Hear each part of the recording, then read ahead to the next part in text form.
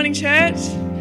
You can take a seat where you are. We're going to do some announcements. Good morning to our online team. We love you tuning in online. Even Pastor Brad and the fam are tuning in online this morning. I think the boys had some snotty noses, so better safely keep their germs away than be here. So if you're online, you're in good company this morning. But never fear, we actually, Pastor Brad isn't here to preach, but that's okay because the absolute SBC legend, Pastor Rob Heyman, is going to be sharing with us this morning. And if you don't know, look at that love. Lots of love in the room still for the legend.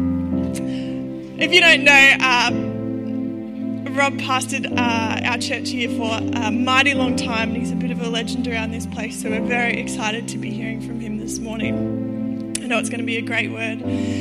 I've got some announcements. Are you ready? The first thing I need to remind you to do is check in. Have you checked in for church? Someone checked you in. Are you all in the habit of checking in everywhere you go now? Yeah. Even if you're online, it really helps us if you check in there as well. That way we can sort of keep track of where people were checking in. If you were online last week and you're here in person, you just got to make sure that you select the right place, that you check in to the right location. Don't accidentally check in online if you're actually here.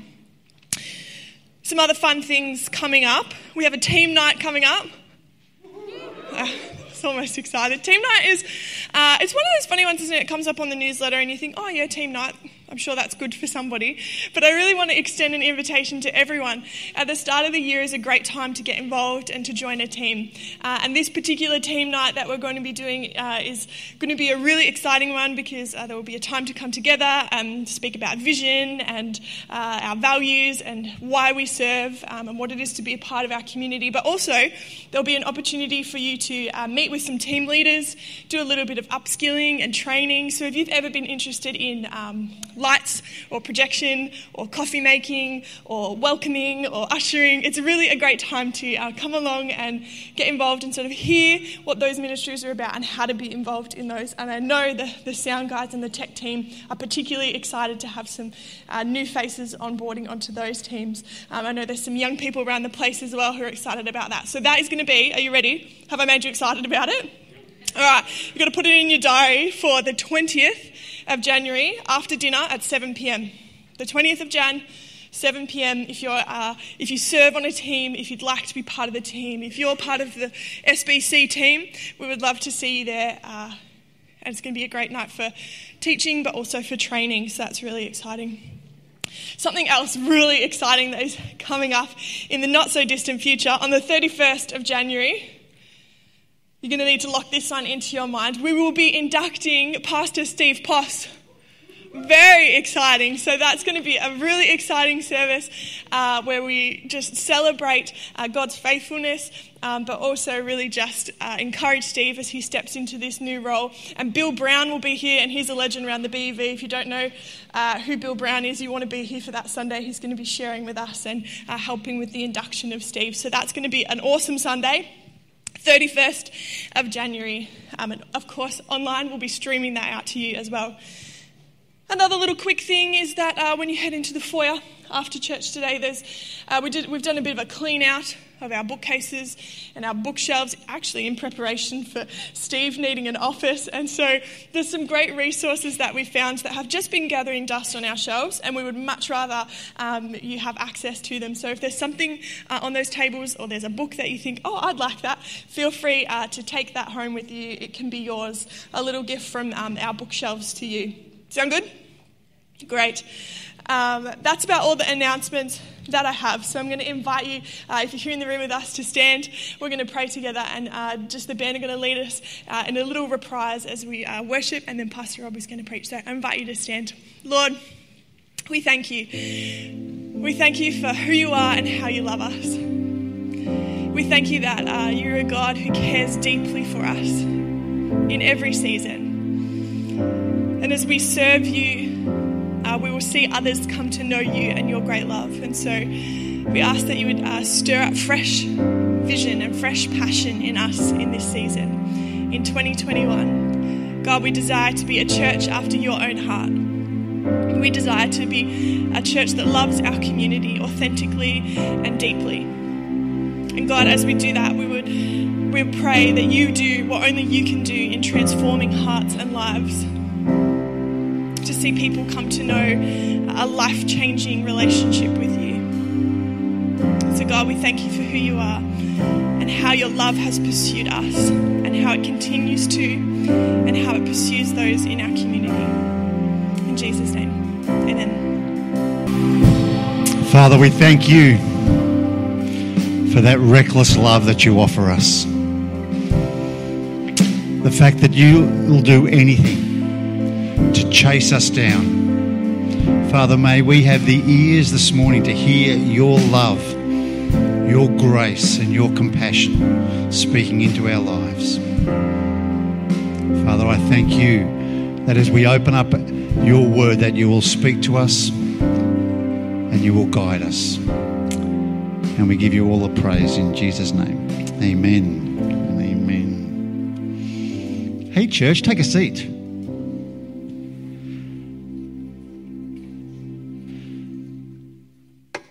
Wow, this is a bit weird. Charles Spurgeon said, if the last 6 steps into the pulpit you're not nervous, then you're relying on the wrong thing.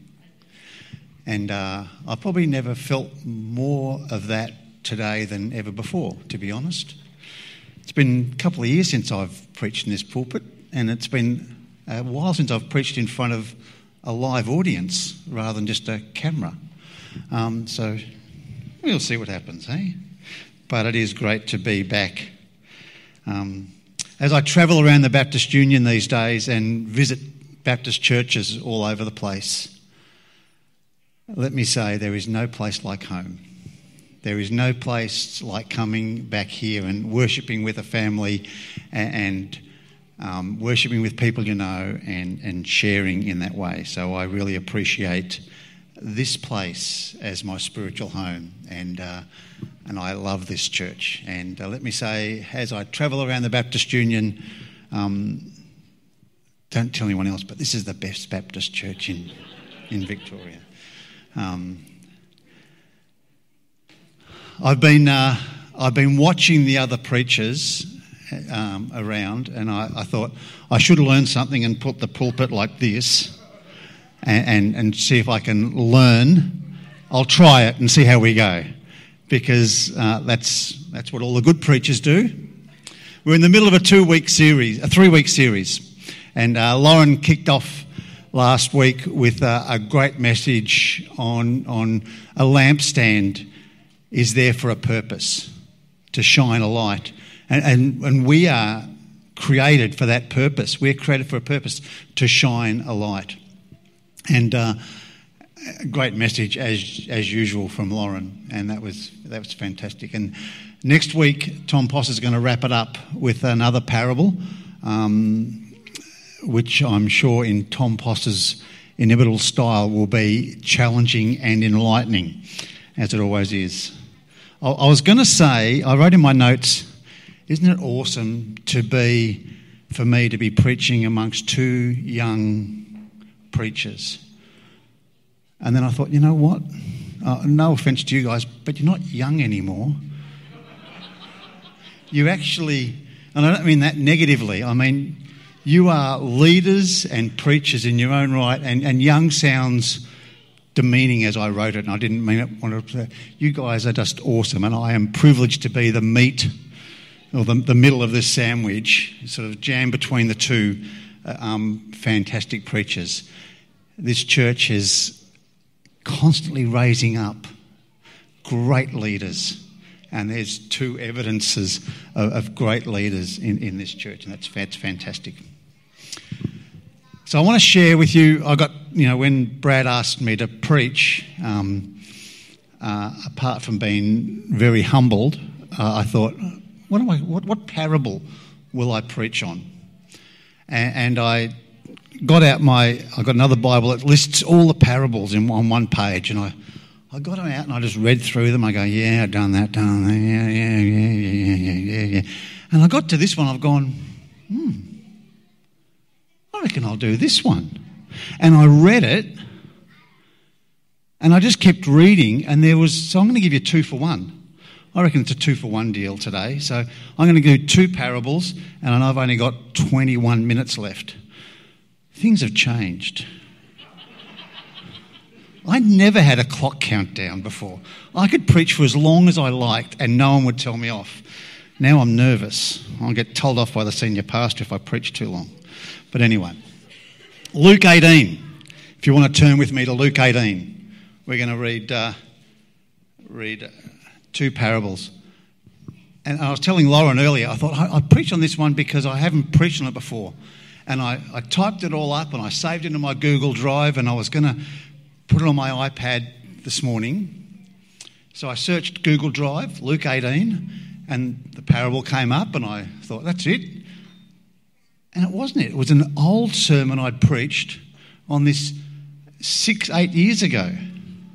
I thought, I have preached on this before. But it's totally different now. My thinking's changed, which is good, I think. Luke 18, verse 1.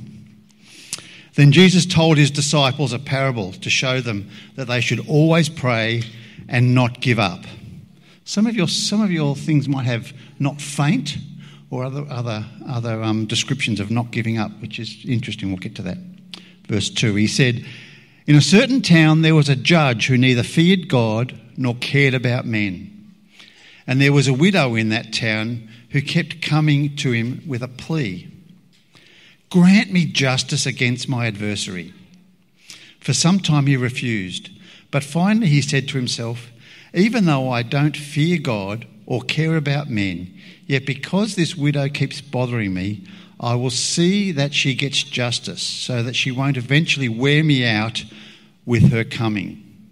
I heard one commentator say that could be written, give me a black eye. Actually, lose my reputation over this woman. That's how persistent she was. Verse 6, and the Lord said, listen to what the unjust judge says. And will not God bring about justice for his chosen ones who cry out to him day and night? Will he keep putting them off? I tell you, he will see that they get justice and quickly. However, when the Son of Man comes, will he find faith on earth? To some who are confident of their own righteousness and look down on everybody else, Jesus told this parable. 2 men went up to a temple to pray, one a Pharisee, the other a tax collector. The Pharisee stood up and prayed about himself. God, I thank you that I'm not like other men, robbers, evildoers, adulterers, or even like this tax collector. I fast twice a week, and I give 1/10 of all that I get. But the tax collector stood at a distance. He would not even look up to heaven, but beat his breast and said, God, have mercy on me, a sinner. I tell you that this man, rather than the other, went home justified before God. For everyone who exalts himself will be humbled, and he who humbles himself will be exalted. Let's pray. Father, we thank you for your word, which lights the path before us. Father, may we not only have ears to hear you this morning, but give us eyes to see the journey that you want us to take as we hear your word. And we pray it in Jesus' name. Amen. We know that a parable is a story with a spiritual meaning. And sometimes we can get caught up in the story and miss out what Jesus was actually trying to say in this parable. And hopefully today we can sort of unpack that a little bit. I don't know about you, but when I first read this parable and I hear about a judge and a court, my mind races to, the courthouse at Sale, this big brick formal building where there's rules and policies and structure, and everyone that goes in there knows exactly what's going to happen, and everyone's following along a certain law and pathway, and there's an agenda, and nothing changes that, and there's one case, and there's another case, there's another case. That's not the court. That's not the type of judge that we're talking about here. This is a tent that sort of travels around like a bit of a circus. And in some sense, it is a bit of a circus. because the judge sets the agenda. The judge decides which cases he will hear and who will come before him, and whether he will actually listen to that case or not. And then he will make a decision based on his thinking. So if you want to come before a judge, about the only way you can do it is bribe one of his assistants to say, oh, this is the next case. And so you've got to have some social standing, some money, and some prestige to actually get before a judge. So a widow has little hope. All she can do is run around the outside of the tent making a pestering nuisance of herself, and the assistants keep on coming in and making a pestering nuisance of themselves in front of the judge, saying, we need to get rid of this woman. Come at least hear her case. That's the scene in which we find ourselves sort of entering into. And we can look at this parable and try and work out what's he saying. But if you look at the two parts of the parable, it's a parable of contrasts, where Jesus invites us to look at the differences and the contrasts of what is happening here and what really happens with his people. Jesus invites us to look at that contrast. And the first one, before even the parable starts, is that Jesus says, keep praying or you'll give up. Keep praying or you'll faint. Keep praying or you'll have no hope. They're the options before you. Keep praying, as we're always told to do. Scripture talks about pray without ceasing. Never give up praying and asking God. And that's the start of the thing, start of what the parable is saying. Then he invites the disciples to contrast the widow with God's people. The widow with God's people. The widow was a stranger. Nobody knew who the widow was. Doesn't even have a name. He's only sort of just told she's a widow. She has no man. That was her description when you think about what a widow is. It's not even about her. It's about describing that her husband has died. Yet God's people, God knows their family, knows the hairs on their head. There's a huge contrast here. The widow has no access into this judge's sphere of influence, where God's people are always welcome.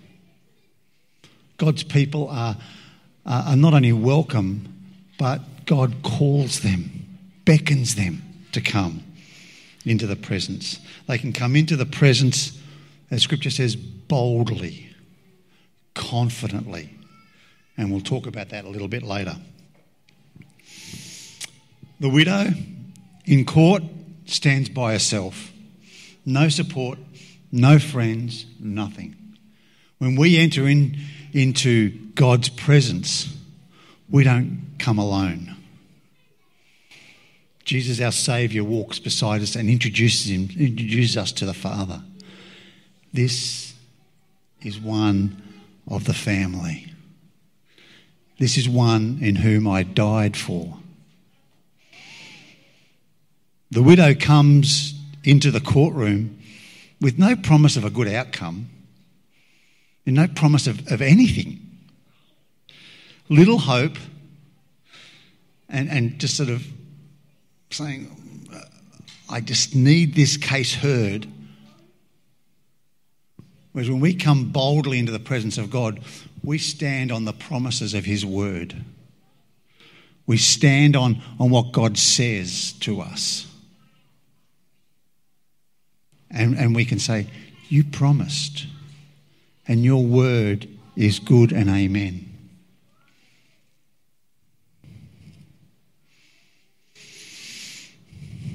The widow came into a court of law. God's people come into the presence of a throne of grace and compassion and mercy. There's this huge contrast that happens. The widow comes and pleads out of her poverty. She has nothing. And we are told in Scripture that we as God's people come with all the riches of heaven behind us, all the promises of God behind us. God's people and the widow could not be further apart when we look at these contrasts. And then we're invited to think about the difference between the judge and the Father. And again, the contrast sort of starts springing to mind. And if I asked you, what are the differences? We would fill a whiteboard up. God is not like a judge. We're all welcome into his presence. We don't come to God to find justice, thank goodness, but grace and mercy. I don't want to come before God and get what I deserve. I want to come before God and get his grace and his mercy. Because if I got justice, I'd be walking out with a tail between my legs and not very happy.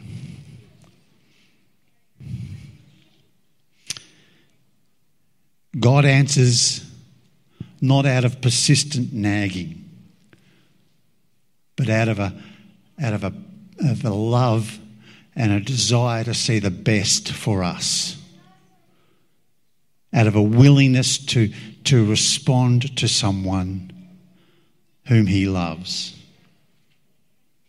He responds out of love and compassion. This parable teaches us that we, if you look at the contrast, that we can come, as I said earlier, boldly and confidently into the presence of God. We can come claiming the promises, not begging, not sort of shriveling and sort of coming in timidly, but we can come confidently into the presence of God and say, you promised for your people, and I'm claiming that promise. Let me tell you, that's a stark contrast. When I came to faith and the theology that I was taught and the sphere of influence I was in, it was a bit more like worm theology.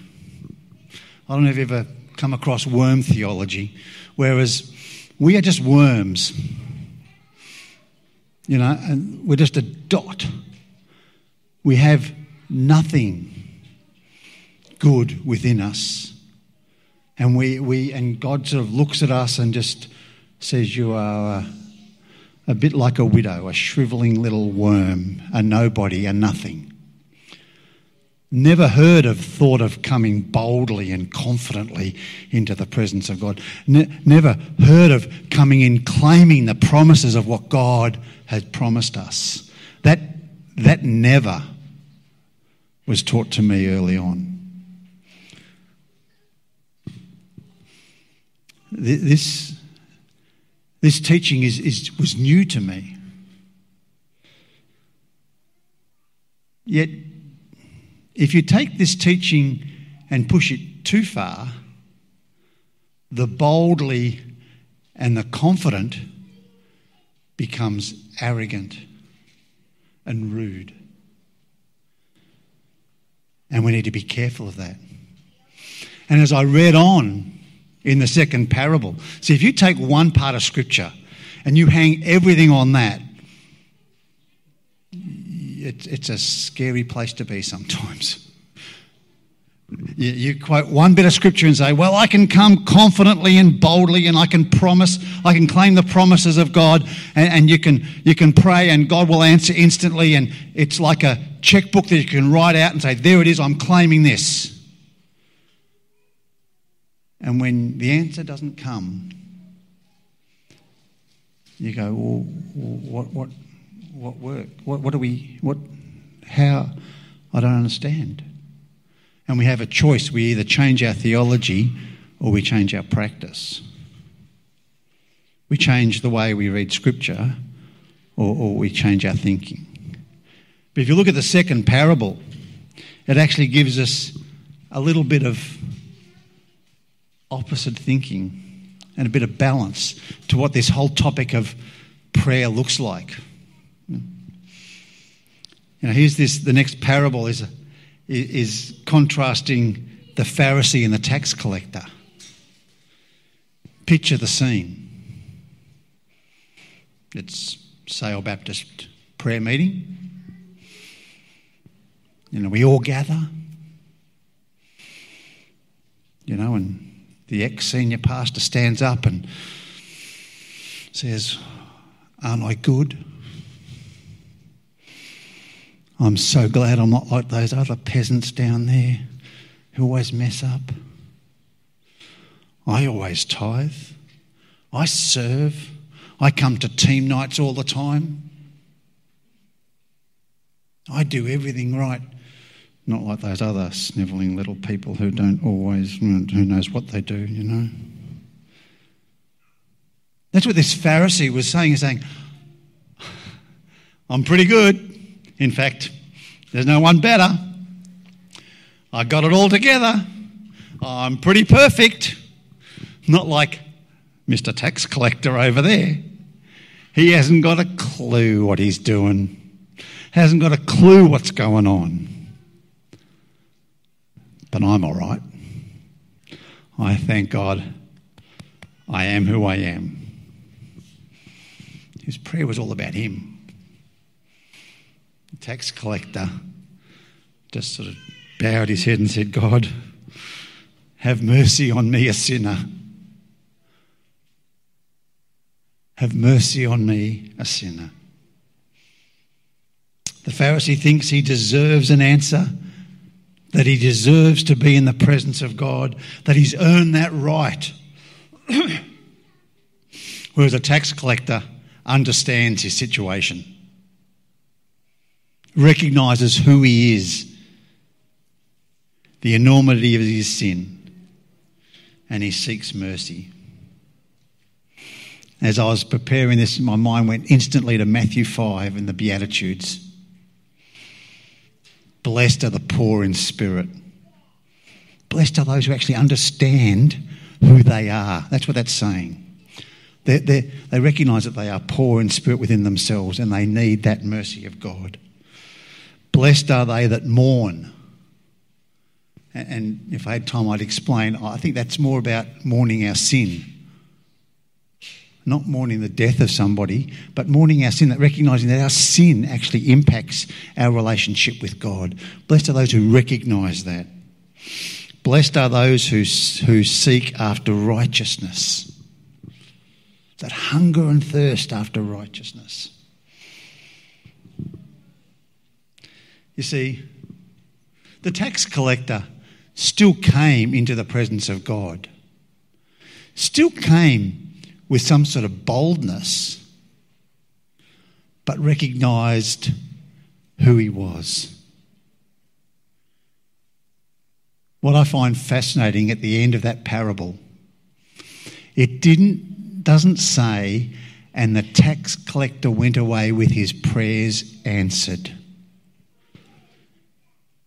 What does it say? He went away justified. He went away, I better read, he went home justified before God. Because that's the important question, isn't it? What is your relationship with God like? Not whether your prayers are answered.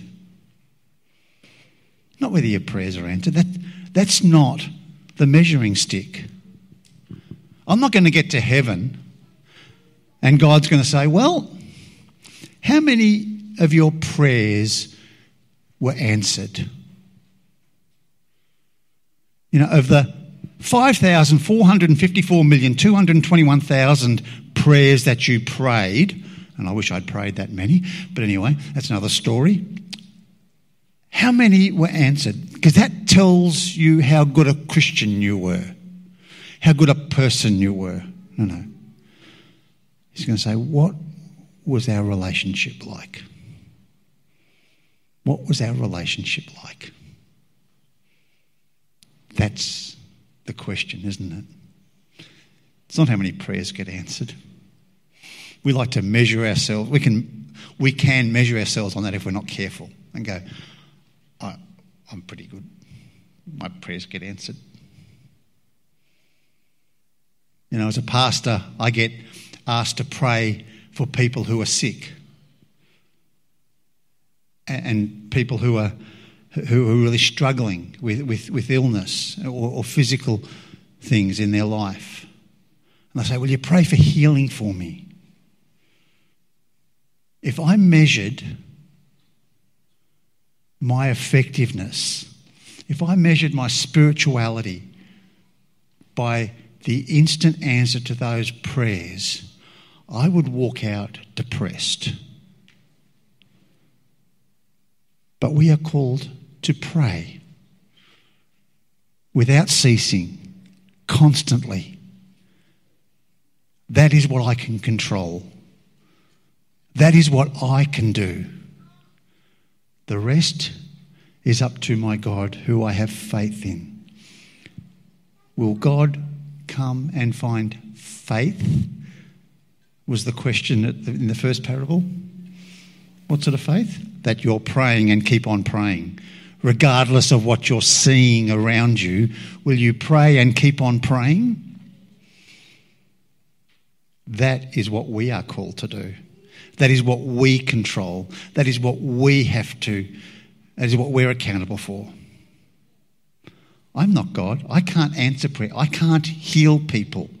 I can pray for healing. That's my calling.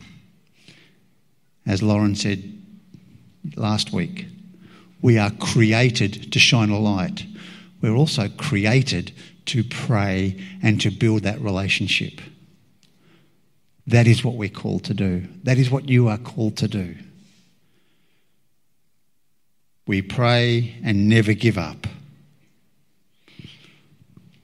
We can come boldly into the presence of God, and we should. We should come boldly into the presence of God, recognising that we are accepted as sinners.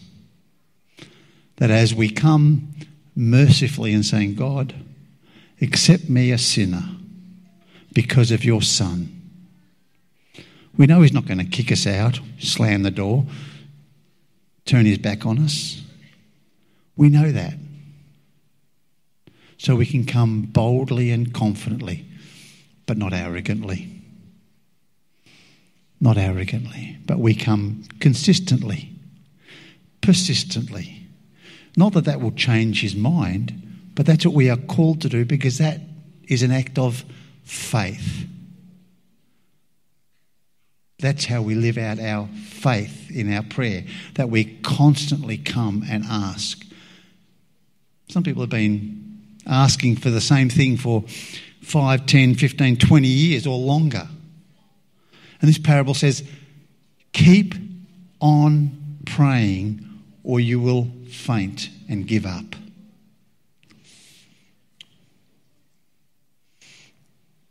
I want to close with this.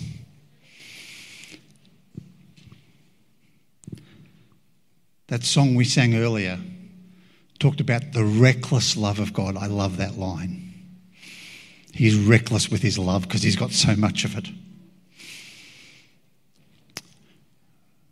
But the line that really hit me, that I think someone or all of us or a number of us need to just recognise today, and this is a little bit off topic of my message, but I want to finish with this. There's no lie you won't tear down coming after me. And it's easy for us to live under a lie. And we might have been praying about that all our life or for a long time. But God wants to say to somebody, or either here or online, that the lie you've believed about yourself is not true. And I'm going to tear it down. I'm going to tear it down because I'm coming after you afresh. That lie might be, I've been praying and I'll keep praying, but I don't believe what I'm praying. I can't see it happening. Well, pray for what you can see. If you're praying for a loved person to come to faith and you just can't see that, well, pray for a step in the right direction. Pray for another believer to come into that person's life.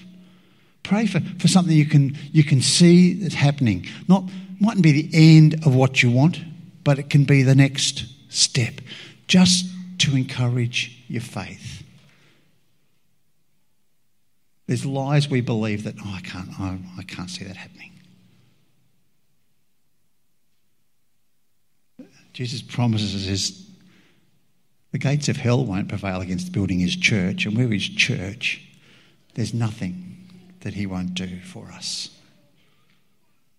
There's no lie that he won't tear down coming after you.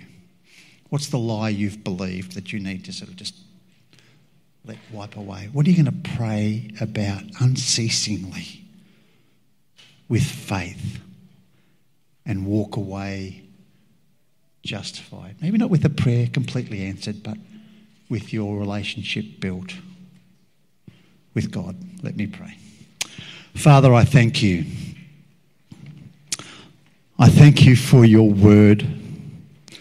I thank you that we have the privilege of prayer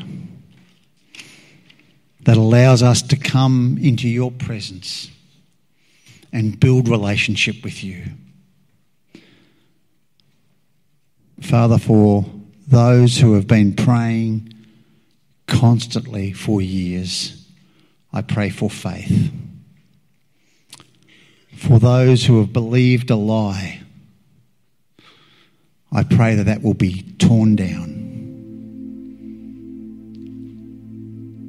and that they will see afresh your love and your grace and who they are in you. And Father, this week may we go confident that we can come into your presence with anything, knowing that you love us and accept us. And we give you all the praise and all the glory. Amen.